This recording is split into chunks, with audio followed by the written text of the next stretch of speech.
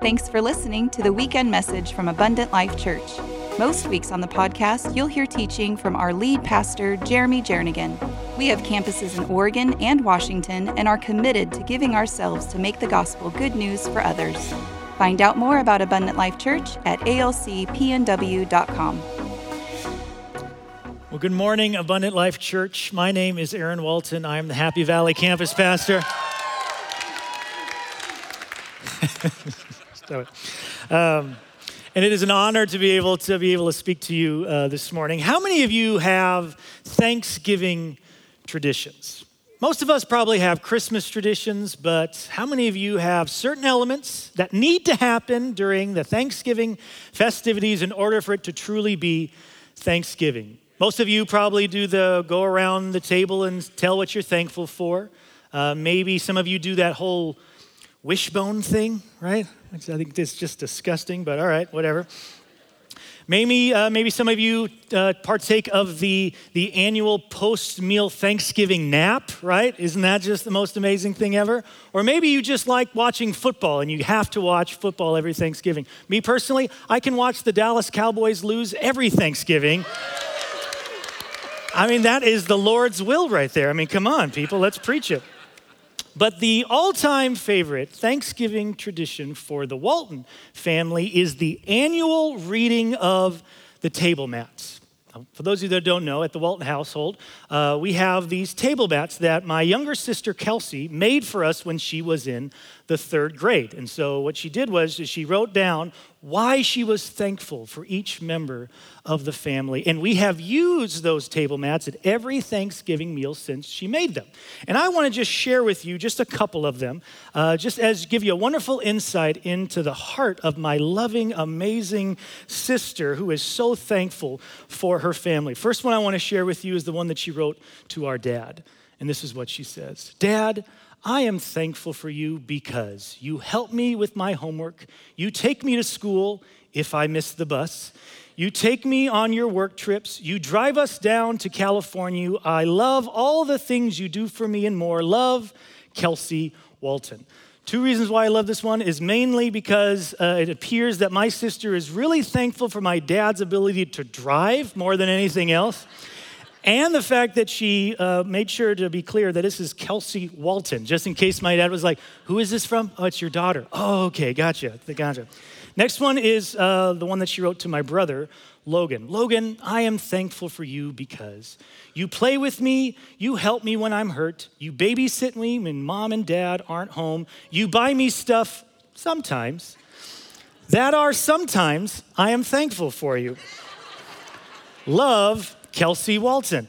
I love that, just that honest truth. Sometimes you buy me things, so sometimes I am thankful for you. I mean, I think we all feel that way. And the last one, the best one that she wrote, is the one that she wrote to herself.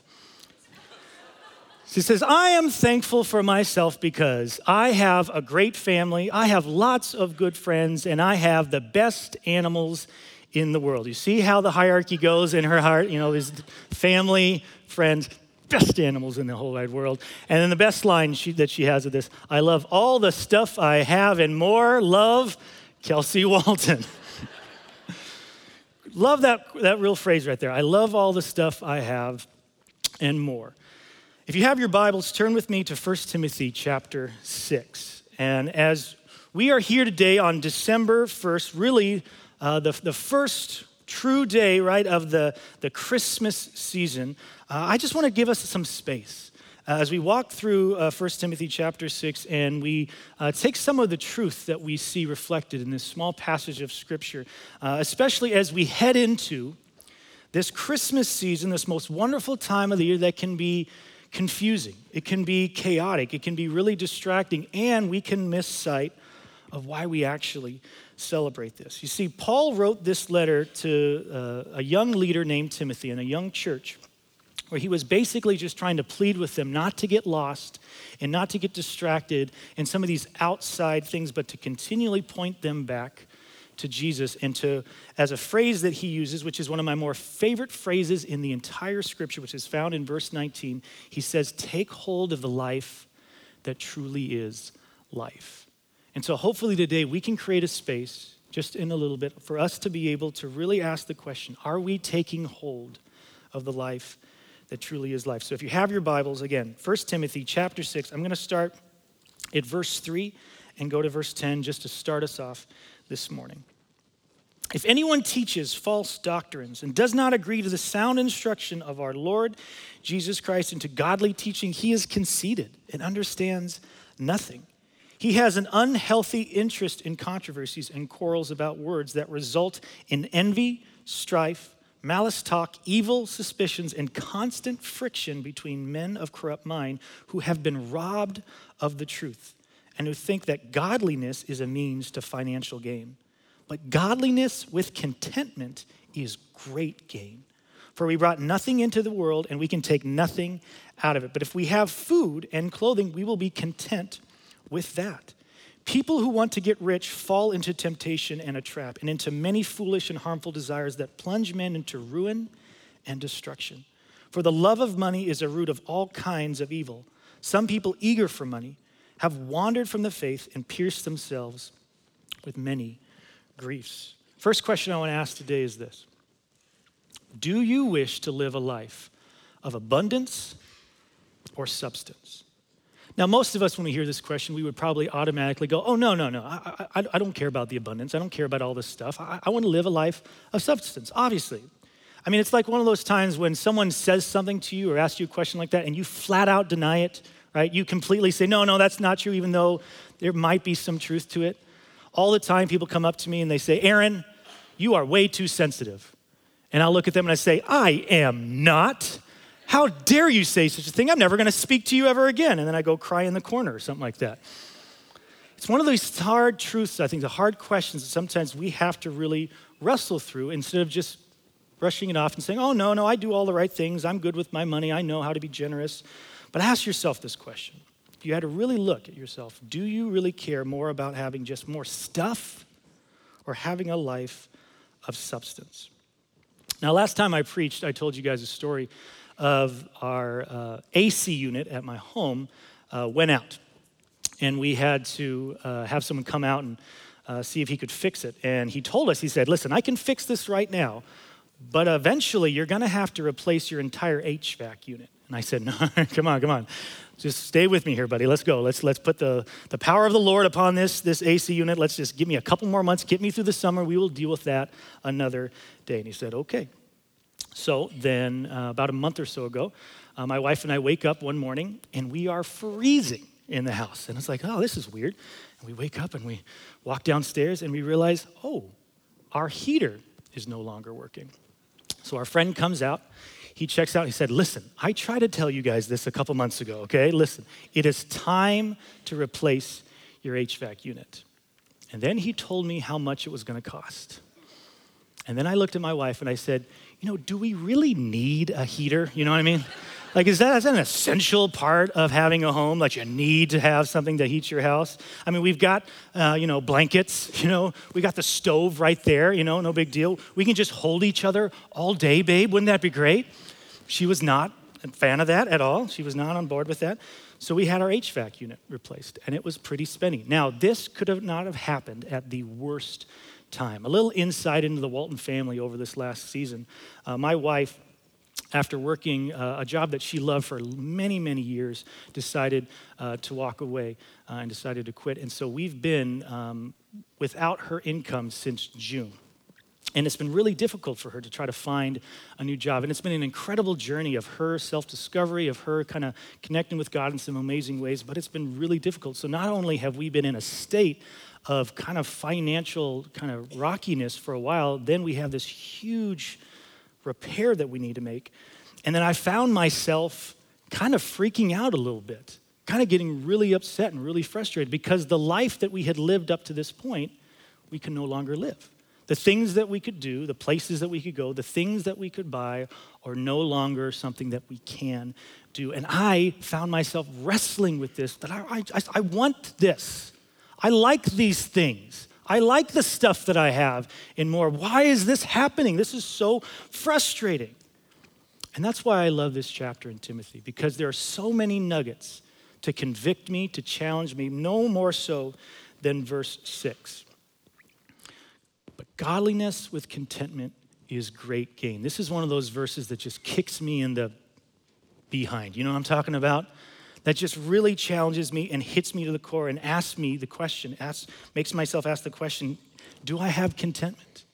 Can I be okay with what I have? I love what Paul does. He basically redirects the church and he redirects Timothy to understand what true gain is. Right? He uses this idea of gaining, this natural urge that we have of wanting more, of wanting things, of wanting stuff. And he says, think of it of this way, that true gain, true possession of something, if you want to hold on to something, hold on to this. Godliness and contentment. And godliness is just a really churchy, fancy word of just saying our pursuit after Jesus, our ability to look more like Jesus Christ. And contentment is this idea that we can experience peace and trust with our circumstances. That wherever we are, whatever we have or don't have, that we can experience some level of, it's going to be okay. And I know that God is figuring this out. He's got our back.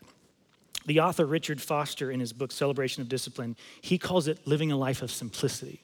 And this is what he says. The inward reality of simplicity involves a life of joyful unconcern for possessions. Neither the greedy nor the miserly know this liberty. It has nothing to do with abundance of possessions or the lack of. It is an inward spirit of trust. This is what I believe happens when we pursue the way of Jesus, when we seek after God in our lives, when we try our best to put our attention and our energy into building a relationship with the living God. He will give us lots of things. A couple of those are this idea of contentment. That he gives us peace. And what I understand of peace in this situation is the ability to forfeit the power of outside circumstances. To say, I'm not going to allow the things on the outside of my life to dictate the value of my life. Just because I don't have what I normally would have, or I don't have the things that I normally would like to have, or if I'm continually thinking, man, if I just had this, if I just had this, if we just had these things, God gives us a peace to be able to be let go of that concern, of that burden, to forfeit the power that stuff has in our life. And the other thing he gives us is this ability to trust, to be able to say, God, you've got this. I see the bills. I see what's happening, but I still trust you. I don't know what the next week's gonna be. I don't know what next month's gonna hold. I don't know where we're gonna be, but I trust that you are with us and that you are leading us. So my first challenge for you today is this. May the abundance of our faith be reflected in a posture of peace and trust. As we head into this Christmas season, let this be the posture that defines who we are and how we do and how we live and how we interact with each other. A posture of peace and trust. What part of your life today, is there some part of your life that you need God to give you peace in? You're unsettled, you're frustrated, you're wrestling with something. You wish something was different. You wish you had the things that you don't have. You are asking God, if you just could give me this, then I would be so happy. If I could just have these things, then everything would be okay. Where do you need to say, God, just let me let this go? Or maybe there's an area of your life that you just need to say, God, I need to trust you in this. On my own, by myself, on my own power, I can try to figure this out, but I need to believe that you are working, that you are doing something behind that I can't understand, and that you've got our backs, that you are guiding us, that you are leading us. What part of your life do you need God to give you his peace and to give you his trust? As we continue on in chapter 6, we see that this is a rough area that I think the church is dealing with, and Paul is doing his best to call this church out and say, stop worrying about this, stop focusing on this, don't be consumed with this, but instead, let me remind you of a truth. And Paul reminds Timothy of a pretty important truth in order for him to wrestle with these hard questions, and then also lays the groundwork for some amazing things that he's going to say at the end of this chapter. So, verses 11 through 16. Follow along. But you, man of God, flee from all of this and pursue righteousness, godliness, faith, love, endurance, and gentleness. Fight the good fight of the faith. Take hold of the eternal life to which you were called when you made your good confession in the presence of many witnesses. In the sight of God who gives life to everything and of Christ Jesus, who while testifying before Pontius Pilate made the good confession, I charge you to keep this command without spot or blame until the appearing of our Lord Jesus Christ, which God will bring about in his own time. God, the blessed and only ruler, the King of kings and the Lord of lords, who alone is immortal and who lives in unapproachable light, whom no one has seen or can see. To him be honor and might forever. Amen. Second weird question. This is gonna be a little weird. Who do you think you are?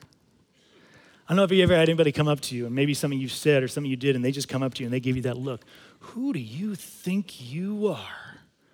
When I was in college, I remember driving on Division Street one time, and as I was driving, a lady pulled out from her driveway into my lane. And so I did what every normal, driver would do in that situation. I got in the other lane, gave her a quick little, hey, beep, beep, beep. I don't know if you saw me right there. You pulled out in front of me, and then just got in my lane and kept on driving, right? Nothing big, nothing crazy, just, hey, by the way, I was there. Get to the red light, and I'm, doing my thing, singing my songs, and I see a car pull up right next to me at the red light, and I hear some noise coming from the other car. And I say, just don't look at it. It's fine. Don't just keep singing songs. Everything's going to be great. No big deal. But it's yelling so loudly, and there's so much noise going on. I said, okay, I guess I got to look. And I turn, and I see this lady screaming at me from her car. And I go, what did I didn't do anything wrong. She pulled out in front of me. All I did was honk my horn. What's the big deal? So I said, well, maybe I want to hear what she has to say. And so I rolled down the window, and I looked, and she started yelling, and I'll never forget what she said. She screamed out, who do you think you are, man? What's your problem? Did you feel good honking your horn? Did you feel like a man? Did you feel like a man? And I was just like, it's like, you pulled out in front of me. And she's like, oh yeah, I did I? Did I? And we just go back and forth. And I'm just like, what is going on here? And the light turns green, and she looks at me, and the last thing she says before she speeds off, she shakes her head and she goes, nerd, and then she drives off. And I'm gonna tell you, I mean, I've been called nerd my entire life, okay? So it wasn't the first time that ever happened, but that hurt, okay? That struck a chord inside of me, and I'm not proud of the way I responded to her after that, okay? I'm not proud. And I'm not gonna tell you how I responded to her after that, because since then I've met Jesus and I've given up that lifestyle. But I've remembered that voice echoing in my head, who do you think you are? And I think it's a good question to ask us every so often. Who do we really think we are? What is the one thing above anything else, above everything else, that defines who you are? If you strip everything away, if you look at your life, what is the one thing that truly defines who you are? Look at verse 12 again. Paul again is encouraging Timothy. He says, fight the good fight of the faith. Take hold of the eternal life to which you were called, where you made your good confession in the presence of many witnesses. You see, Paul is trying his best in the midst of all the stuff that this church is dealing with that we just read about in verses 3 through 10. All these things that they're having to get distracted by, the wealth and the greed and the lust for things and material possessions and all this stuff. He's like, do not forget, Timothy, who you are. Do not forget the confession that you made in the presence of many witnesses, because this truly is who you are. Some commentators believe Paul's either saying, don't forget your baptism, that moment you accepted Jesus Christ as your personal Savior and Lord, and that you invited him into your life and you made the commitment to live for him, or that Paul is pointing to the moment of his ordination, where he was affirmed as a minister of the gospel. That you, Timothy, are going to be a leader, and that we are going to believe in what you are doing and go out there and do what you can to build God's kingdom. I love it how Henry Nouwen, one of my favorite authors, he talks about this, and he puts it in the span of self-rejection, which is the greatest enemy of the spiritual life, because it contradicts the sacred voice that calls us beloved. The beloved expresses the core truth of our existence. So let me ask you this. What do you need to be reminded of today? Everybody has shown up here for some reason, whether that's just because you come to church and that's just what you normally do on Sundays, or maybe you just found yourself here and you're not sure why. Maybe there's something today that you need to be reminded of, something that you've forgotten, something about your life, something about maybe the confession of your faith that you need to just stop, have some space, and be reminded of who you are. One of the ministries that we do here at Abundant Life is called Rooted. And what Rooted is a 10-week discipleship experience where you basically get to do three things. You get to get connected with other people in the church. You get to have an opportunity to develop a personal, devotional life with God, to connect with God on a daily, regular basis. And the third is just to really figure out, why am I here? What's my purpose? God, what can I do with the life that you have given me? And at the end of this 10-week discipleship experience, we have a big celebration. We have a big party where we have worship and we have a message from Pastor Jeremy. And we allow everyone to show up who's gone through this. And then what we do is we say, okay, listen, from this day forward, you are no longer just people that attend church. You're not just spectators. You're not just people who can come in easily and then come out without anybody noticing. From this day forward, we as your church affirm you as a minister of the gospel of Jesus Christ. If I could only preach one sermon, if I was only given either one opportunity, if I can only preach one sermon for the rest of my life, it would be this reminder that the truth is, for everybody in this room right now, everybody who can hear my voice, please hear me when I say that you are God's beloved children. You are the beloved sons and daughter of the Most High King. He has created each and every one of you in his image. His love for you is constant, unconditional, and sacrificial. And that love is so strong that it takes our life, the brokenness, the hard, the mistakes, whatever we go through, and he can use it for something amazing. He can use it for a divine purpose. So my second big challenge to you today is this. Claim your identity as a child of God and a minister of the gospel of Jesus Christ. Every single person in this room needs to be told this every single day, that you are children of God, and nobody can ever take that away from you. No matter what mistakes that you have made, no matter what hard roads you have walked down, the God of this universe is continually calling out to you and trying to remind you that I love you, that you are my children, and no one can take that away. And not only do I love you, but I'm going to use you in incredible ways in this world and in this community. I can take your life, the testimony that you have, all the junk that is in your life, and I'm going to use it for something incredible.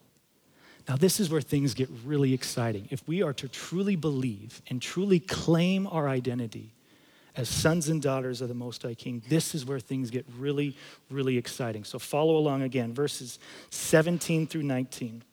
This is where we're going to close out here. Command those who are rich in this present world not to be arrogant, nor to put their hope in wealth, which is so uncertain, but to put their hope in God, who richly provides us with everything for our enjoyment. Command them to do good, to be rich in good deeds, and to be generous and willing to share. In this way, they will lay up treasures for themselves as a firm foundation for the coming age, so that they may take hold of the life that truly is life. Like I said at the beginning, the biggest thing that Paul wants this church to understand, the biggest thing that he wants Timothy to understand is like, listen, there's a lot of different things you can do. There's a lot of different places you can go. There's a lot of different things you pursue. Please, please, please take hold of the life that truly is life. And it's no more found than in verse 18. Command them to do good, to be rich in good deeds, and to be generous and willing to share. How many of you guys have ever heard of the TV show Boy Meets World? Anyone out there ever heard that TV show? One of my favorite TV shows of all time, okay? It was one of those shows that you found yourself in, you connected with, right? The whole premise is it's about this young kid who kind of grows up and learns the ways of the world and family and of friends and of school and of life. And it was one of those shows that I said, yes, that's me. That's the life that I'm living right there. My favorite scene, every time I see it, just makes me tear up. It's the final scene where the teacher, Mr. Feeney, gives a final speech to his 4 favorite students, Corey, Topanga, Eric, and Sean. And this is kind of his final speech to this classroom of saying, these are my parting words for you. Before you go off and do your own thing, you leave this place and you live your own life, hear me when I say this. And this is what he says to them. Believe in yourselves. Dream. Try. Do good. And then one of the students raises their hand and says, don't you mean do well? And Mr. Feeney says, no, I mean do good. Third challenge for you today, church, is this. Let us seize every opportunity to be a church who is fearlessly and fiercely generous. Let us take every opportunity that God is going to continually orchestrate us for us to take hold of the life that truly is life as we live out the love, the hope, the generosity, the kindness that we have seen in the living God, Jesus Christ, as we take advantage of every single opportunity for us to do good. Where is God calling you today to do good? What part of your world, your life, your family, your community, your work, has God said, go and be rich in good deeds? We all want stuff. We all want things. We all love the stuff we have and more. And I am the first one to say it. And again, I've been going through a season where I've had to really ask myself, what do I really care about? What's life really all about? What is the most important thing? Is it about the things that make me happy? All these nice luxuries that can make me content? Or is it about this challenge of the scripture, which is to go out and look for those moments to do good, to actually be a representation of the beauty of God, of Jesus Christ in the smallest of moments? I got a real quick video clip that I want to share with you. It's from one of my more favorite movies growing up called Patch Adams. I don't know if you guys have ever seen Patch Adams. Really cool movie about this guy who wants to become a doctor. But he doesn't want to be just a doctor that helps cure illnesses and disease. He wants to be a doctor that also connects with people and connects with the heart and the soul of an individual person, and then also helps them with their disease or their sickness. And back in the day, as the movie shows, there was this clear line between the doctors and patients, and there was a really firm, like, no, there needs to be separation. And you don't even talk to them by their name, you just talk to them by the disease that they have or the illness that they have. And so Patch says, no, I want to connect with people. I just want to make a connection with a human soul, and I want to be able to give them encouragement. And so this scene is as he's wandering through the hospital, trying his best just to connect with people, even though he's not supposed to be there, he stumbles in to a children's ward. And he just allows who he is, the core of who he is, his heart, his desire, his passion to come out in a beautiful moment as he just does good. Let's watch this. As we close today, I just want to give you just a word of encouragement. Just a word of just an opportunity and some space to really ask yourself this question. Are you living the life that truly is life? Have you been distracted like I have been over this last season and allowing myself to get consumed by these outside things? By these things that really at the end of the day have no value. They don't have any worth, but they can be so all-consuming. Are you truly wanting to live a life of substance rather than just abundance? Are you allowing the identity of the God that loves you, that calls you beloved?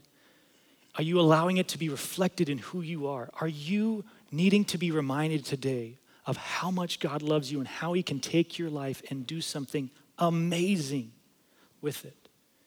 And it's these opportunities that he's going to lay. He's going to orchestrate moment after moment. Before the day is done today, you will have a moment to do good. You will have a moment to connect with a human soul. You will have a moment to reflect the love of Jesus. Don't miss out on it.